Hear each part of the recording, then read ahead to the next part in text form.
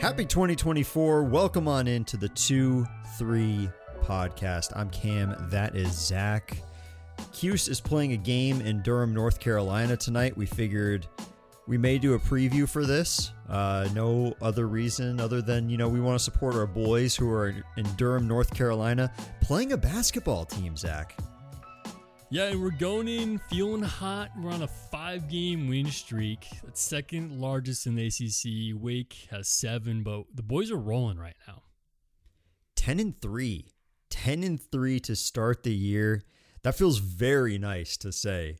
There was a little bit of a roller coaster, a rocky patch that we went through a couple weeks ago, and we knew that going into this year. It's a young team. It's a new coach. Of course, there's going to be hiccups down the line, but the boys are rolling, and this recent win against Pitt really proved that. The team that we are playing against is also coming in pretty hot. They had a win to number 18 Baylor. They're ranked 14th in the nation. Of course, it's Duke that we're talking about. To avoid confusion, we got to admit their name. Zach, they're 0-1 in the ACC, though. Lost against Georgia Tech. The ACC, we had mentioned this. They're looking pretty hot, all things considered, especially in the Ken Palm rankings. Yeah, we have, I think, 4 teams in the top 25 at this moment in time. But I think by the end of the year and, probably January, February, we'll see a few more teams sneak into the rankings here. Georgia Tech is one of those teams that is gaining traction. They're on that 7-game win streak. And a lot of people are kind of pointing them to be the dark horse in the ACC. But, I think we have an argument that Cuse is actually going to be that dark horse. That's right. That feels pretty good to say that, too. I think that this is the most promising team, especially early on, that we've had in a very long time. And what's been making this team click as of recently is the bench. A combined 52 points from Q, from Benny, from Malik against Pitt. Zach, especially Q, the bench itself has just been on fire, but Q has just been on another level. Dude, the bench has been the difference maker. They're the spark plug to this team.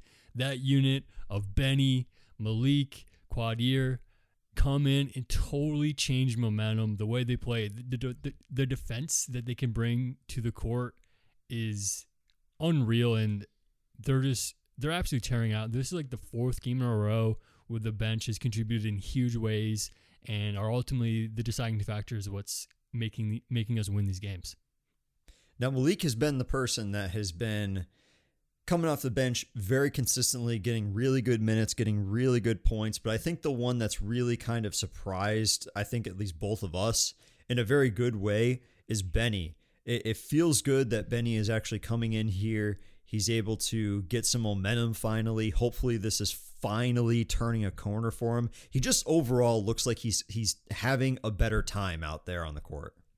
Yeah, no, Benny's in a really positive situation right now, and it just really feels good that we can see him at this point in the season. Earlier on, there's different conversations. His whole tenure at Syracuse, there's been so many speculation and pondering and wondering, and I'm just glad things are in a great position for him, and let's see where he can take it from here. I mean, he had 15 points. He had 7 rebounds. What worked for him against Pitt in comparison to what we've seen from him all year long? I just think a lot of guys look for him. A lot of his points come kind of easy. Judah's looking for lobs, and guys are just looking for him under the rim, and he's just a little bit more athletic than, Malik and other guys on the court, that he can go up there, get that tall pass and yam it in there. He just has the athleticism that we've seen throughout his career. And a lot of those points come from just being super athletic and being in the right spot at the right time. He had a few pull-up jumpers, and his jumper's looking pretty good. He took a few slightly unwarranted threes, but, they're relatively in rotation, so you let him fly. We've seen him make them, so you let him take threes if he's feeling it. But yeah, he's really found his offensive flow. He's feeling good, and I don't know. I think he's just in a really positive spot right now.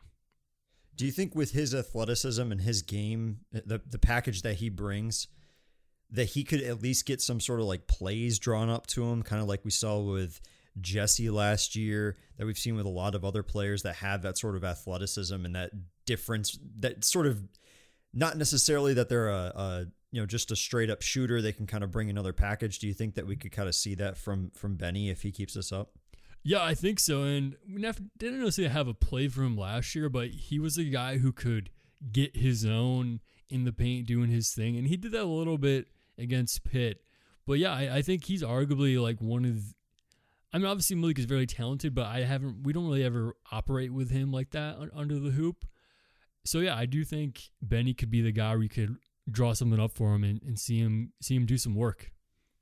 The talk of the town, though, other than Judah, of course, has been Kadir Copeland.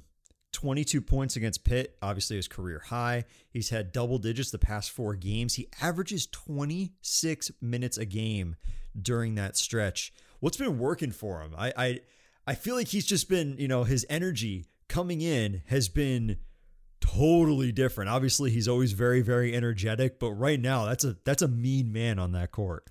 Yeah, they said on the broadcast in the Pitt game that Q plays like he's playing like on a little tyke hoop in his backyard, doing 360s and doing all these crazy things. And it's a little unorthodox. It's a little, undisciplined to some, but he plays with so much energy and it's working for him. Obviously, sometimes you kind of hit your head and you're like, oh no, why'd you do that? But then you sometimes like, holy crap, how do you do that? So Q's such a fun guy to watch, and right now things are working for him more than they're not. He's obviously brought that consistency. You asked me this, so I'm going to ask you this. Right when we were prepping, of course. Do you think Q could find his way in the starting lineup given the recent struggles with JT and Chris? I mean, based on numbers and performance, absolutely. There's no, the numbers kind of say it all. I do think, and this is something we've touched on too in previous episodes, is keeping that group together. This is something Q's mentioned in a post game that's the Orange team in practice. Those 3 guys, and they practice together. They come on to the court together. They play really well together. So to keep that integrity of that trio together is poetic, and they do play really well together. So to protect that, I like the idea of not changing it, but it does seem that there are, the numbers are starting to add up where it's like, I don't know. There's definitely a case. Obviously, Chris and JT have been pretty quiet the past couple of games. Only one double-digit game, between them since December 5th, which was last year. That's a very long time now. But what's the deal with them? I think that they've just been missing all their shots. Obviously, Chris is just a straight up shooter, but at least JT can kind of bring the rebounding to his game. I feel like Chris definitely is in a really sticky spot because if he's not making his shots, there's big trouble there because there's nothing else that he can really do. JT as well, he really hasn't been shooting at all. He had 1 shot in the Pitt game. I'm really starting to get kind of worried about both of them, especially Chris, given these really odd, quiet games that they've had.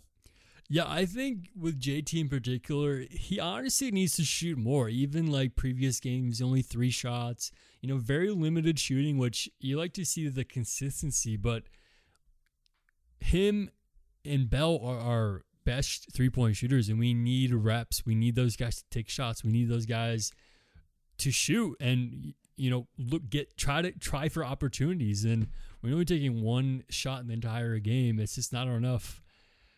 I'm not sure why he's only taking 1 shot. It seems like there's other opportunities. I mean, obviously, I guess it's almost in his disadvantage that he has Copeland just playing so well that he doesn't have much time to get in a game flow because Copeland's playing so well.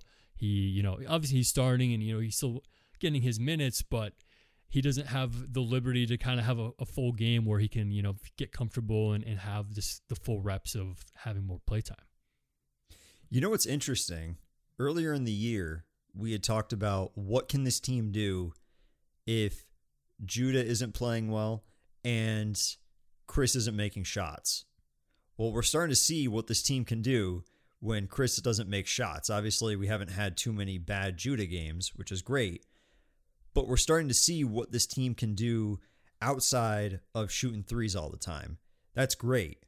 But the problem is we kind of need everybody to start shooting threes because you can win in more ways than one, but it would always be nice if everything was clicking all together. And that kind of brings me to a question I've had, since the beginning. Have we seen a really complete game yet?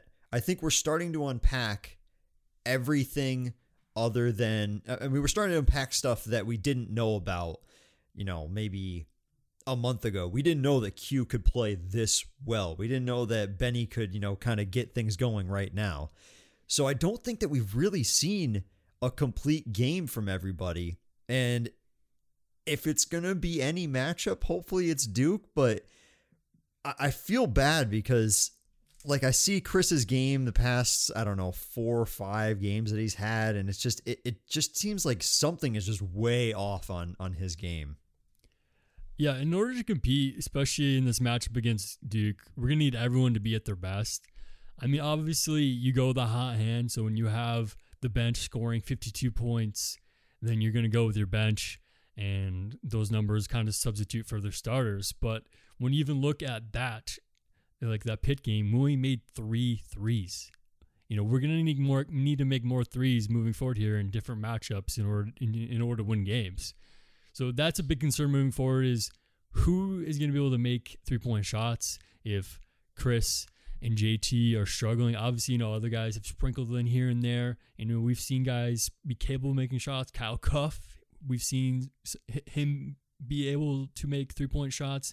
But in general, we haven't had a consistent guy throughout the entire year who's been our go-to guy, which is very different because in the years past, it's always been, JT or, before that, our guy Buddy Boeheim. So we're still, obviously shooters always have their shooting slumps. Fingers crossed, Chris and JT are out of there soon. Obviously, the other concern is Kyle Filipowski. This is going to be the biggest test that Naheem and Malik have faced yet. He averages 18 points and just under 9 rebounds a game. He had 13 points and 10 rebounds against Baylor. This is going to be a big challenge for mainly Malik, obviously, because he's been having more minutes. I think Naheem could sneak out in the competition. Obviously, he's a little bit taller. Maybe his game translates a little bit better to Kyle, but I worry that Malik is going to be a little bit overpowered here. We saw against Virginia, they really zeroed in on Malik and were able to shut him down. You got to assume that Duke is going to try to do the same thing. They're going to try to go to Kyle, who's definitely their best player. I worry that Malik is going to get, silenced here. I think that we have enough going for us that we can kind of make up for that. But really, if they're going to beat us anywhere, it's probably going to be on the boards. And unfortunately, Kyle Filipowski is a really, really great talent for Duke. And Zach, I worry that he's going to make a lot of noise against Cuse.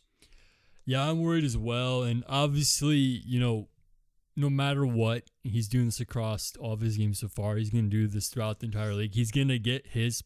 It's just inevitable. My biggest worry with that is obviously we want to limit him to a degree, but again, he's going to get his. He's just that talented of a player. Biggest worry is limiting fouls. I'm very worried that whether it's Naheem or Malik or whoever else comes in to try to help, we're going to have a foul situation where guys are getting fouls. And, we need all of our guys. We certainly need Malik throughout the entire game here. So I'm really worried that, with a force like Kyle in the paint, that we won't be able to manage our fouls properly and we're going to be in foul trouble. It's really interesting that you bring that up because Malik actually had 4 fouls against Pitt. So I don't think it's necessarily the start of a trend, but it is something that you need to keep in mind. Would you have the confidence in Naheem if Malik were to foul out that Naheem could, kind of hold his own against a guy like Kyle Filipowski? Because personally, I don't really have that much confidence that he would be able to really hold his own like Malik would. I mean, if it's in being in the paint, I think he can hold his own to a degree. Yeah. But Kyle's versatile. He's not the best 3-point shooter in the world, but he will take them and he'll make them if they're open. He takes at least a few a game, and there's games where he shoots the ball really well. So that's Naheem's kryptonite. And anytime a player's versatile and can move quickly and can shoot outside the paint, Naheem just doesn't have the speed to cover for that. Honestly, if Malik is ever in trouble, I would stick a guy like Benny Williams on Kyle and see what he can do. Really? Yeah, that's a good idea. Or, stick somebody like JT on him, try to see if he can sort of shut him down. I wonder if that athleticism would be able to translate to a guy like Kyle, because, maybe height isn't really the answer. Obviously, Malik is a very, very athletic player, but that's a good point. Somebody like Benny, maybe shutting him down, being able to keep up with him at least offensively. That could be a really interesting game plan. Red, if you're listening to this, I think you got to go with Zach's choice here. Go with Benny and see what he can do. Maybe, Red usually does listen, so we'll see if it happens. So the question is, how does this team flip the script here? Cuse is on an 8-game losing streak against Duke. They're Brutal. 6-15 overall. That's terrible. And we had talked about this. It seems like definitely the hype is not dying down, and it's a lot more hype when the game is at home and isn't this early in the year. But the feeling against Duke really has kind of changed, and it's almost like, you don't want to give them the light of day because, everybody kind of hypes themselves up against Duke. But right now, man, it's just, this is a young team. They could theoretically pull it out against Duke. I feel like they have a pretty decent shot at doing that. But going into this game, Zach, we're what'd you say, 14, 15-point underdogs against Duke? Yeah, 14.5 underdogs going in this matchup, which is pretty brutal line to overcome. I mean, if last time we were in Cameron Indoor in 2019 with Tyus and Elijah Hughes, and they got the job done against number 1 Duke at the time. That game was glorious. Those are the moments when I think of this matchup that make me excited, that make me want to hype up this matchup and make me like really excited on Duke game days. But the 8-game losing streak is a fact that makes me very just upset to think about this matchup. It makes me sad. It makes me very sad because we could easily pack the dome against Duke, but man, they are a very, very good team, and I never like to admit it, but year after year after year, they put out a very tremendous program, one that always gives us headaches. I actually have a friend who is a pretty big Duke fan, and I had asked her, other than UNC, who would you say is the team that Duke fans typically hate? They love to hate, and Cuse was one of them, actually. Cuse was up there, and it kind of felt nice, to have your rival also hate you. It's like Yankees fans hating Red Sox fans, and then also vice versa. I don't know. It's just more like just to affirm that, okay, yes, we are indeed rivals. I hate you. I have a reason to hate you. Duke fans, they're crazy. I'm not looking forward to seeing them, and I'm really not looking forward to seeing them this late, Zach. 9 o'clock on the dreaded ESPN primetime slot. Historically, man, we do not do well in primetime. And I wonder if Dick Vitale is going to be on the call, Zach. That'd be very, very nice to at least hear from him. That would be a win. And, last time, I remember a time when Dick Vitale was on the call against a Duke game, and it might be one of the most iconic Dick Vitale memories I have. It's very nice. I do appreciate that. But hey, man, there's a lot of people that we could turn to. Again, ask you every time, who is your go-to guy in the Duke game to get the job done in Cameron Indoor, getting a big win against a very, very good opponent? Who is the guy that you're looking to? I mean, obviously you got to go with the guy who's been leading this team all year round, which is Judah Mintz, of course. He had a little bit of a slump game against Pitt, but he'll be back and he'll be hungry. Beyond that, though, I really want to give a lot of positive energy to our forwards of JT and Chris. Hope those guys can get it going against Duke and just let that ball find the back of the net. One of the best things that can happen against Duke is if you bring your own energy and shut down Cameron. Elijah did that with his full court toss. The guy to do that has the most energy on this team is Q. He's been hot for the past 4 games. I could see him coming into 2024 on a new level, shutting down that energy at Cameron Indoor. He is the guy that I'm looking to shut down this Duke momentum. And if you're going to try to get a win against him, you got to do it really quickly. You got to get a really good start to the game. I think that it would be beneficial to get him into the game as early as you can. Like you said, Zach, get the hot hand in the game as soon as you can. Maybe get that bench as a whole just in there quickly as possible and try to fight off the Cameron Crazies. Yeah, this is going to be a great matchup for Red. The first of the era, Shire versus Red. Cameron Indoor, 9 p.m., ESPN. It's going down, Cam. That's right. I'm looking forward to it. You won't be hearing from us for about a week. Next time you'll hear from us, it will be about a week or so. Zach and I have some pretty solid things in the works. Until you hear from us then, though, we will talk to you soon. Let's go, Cuse.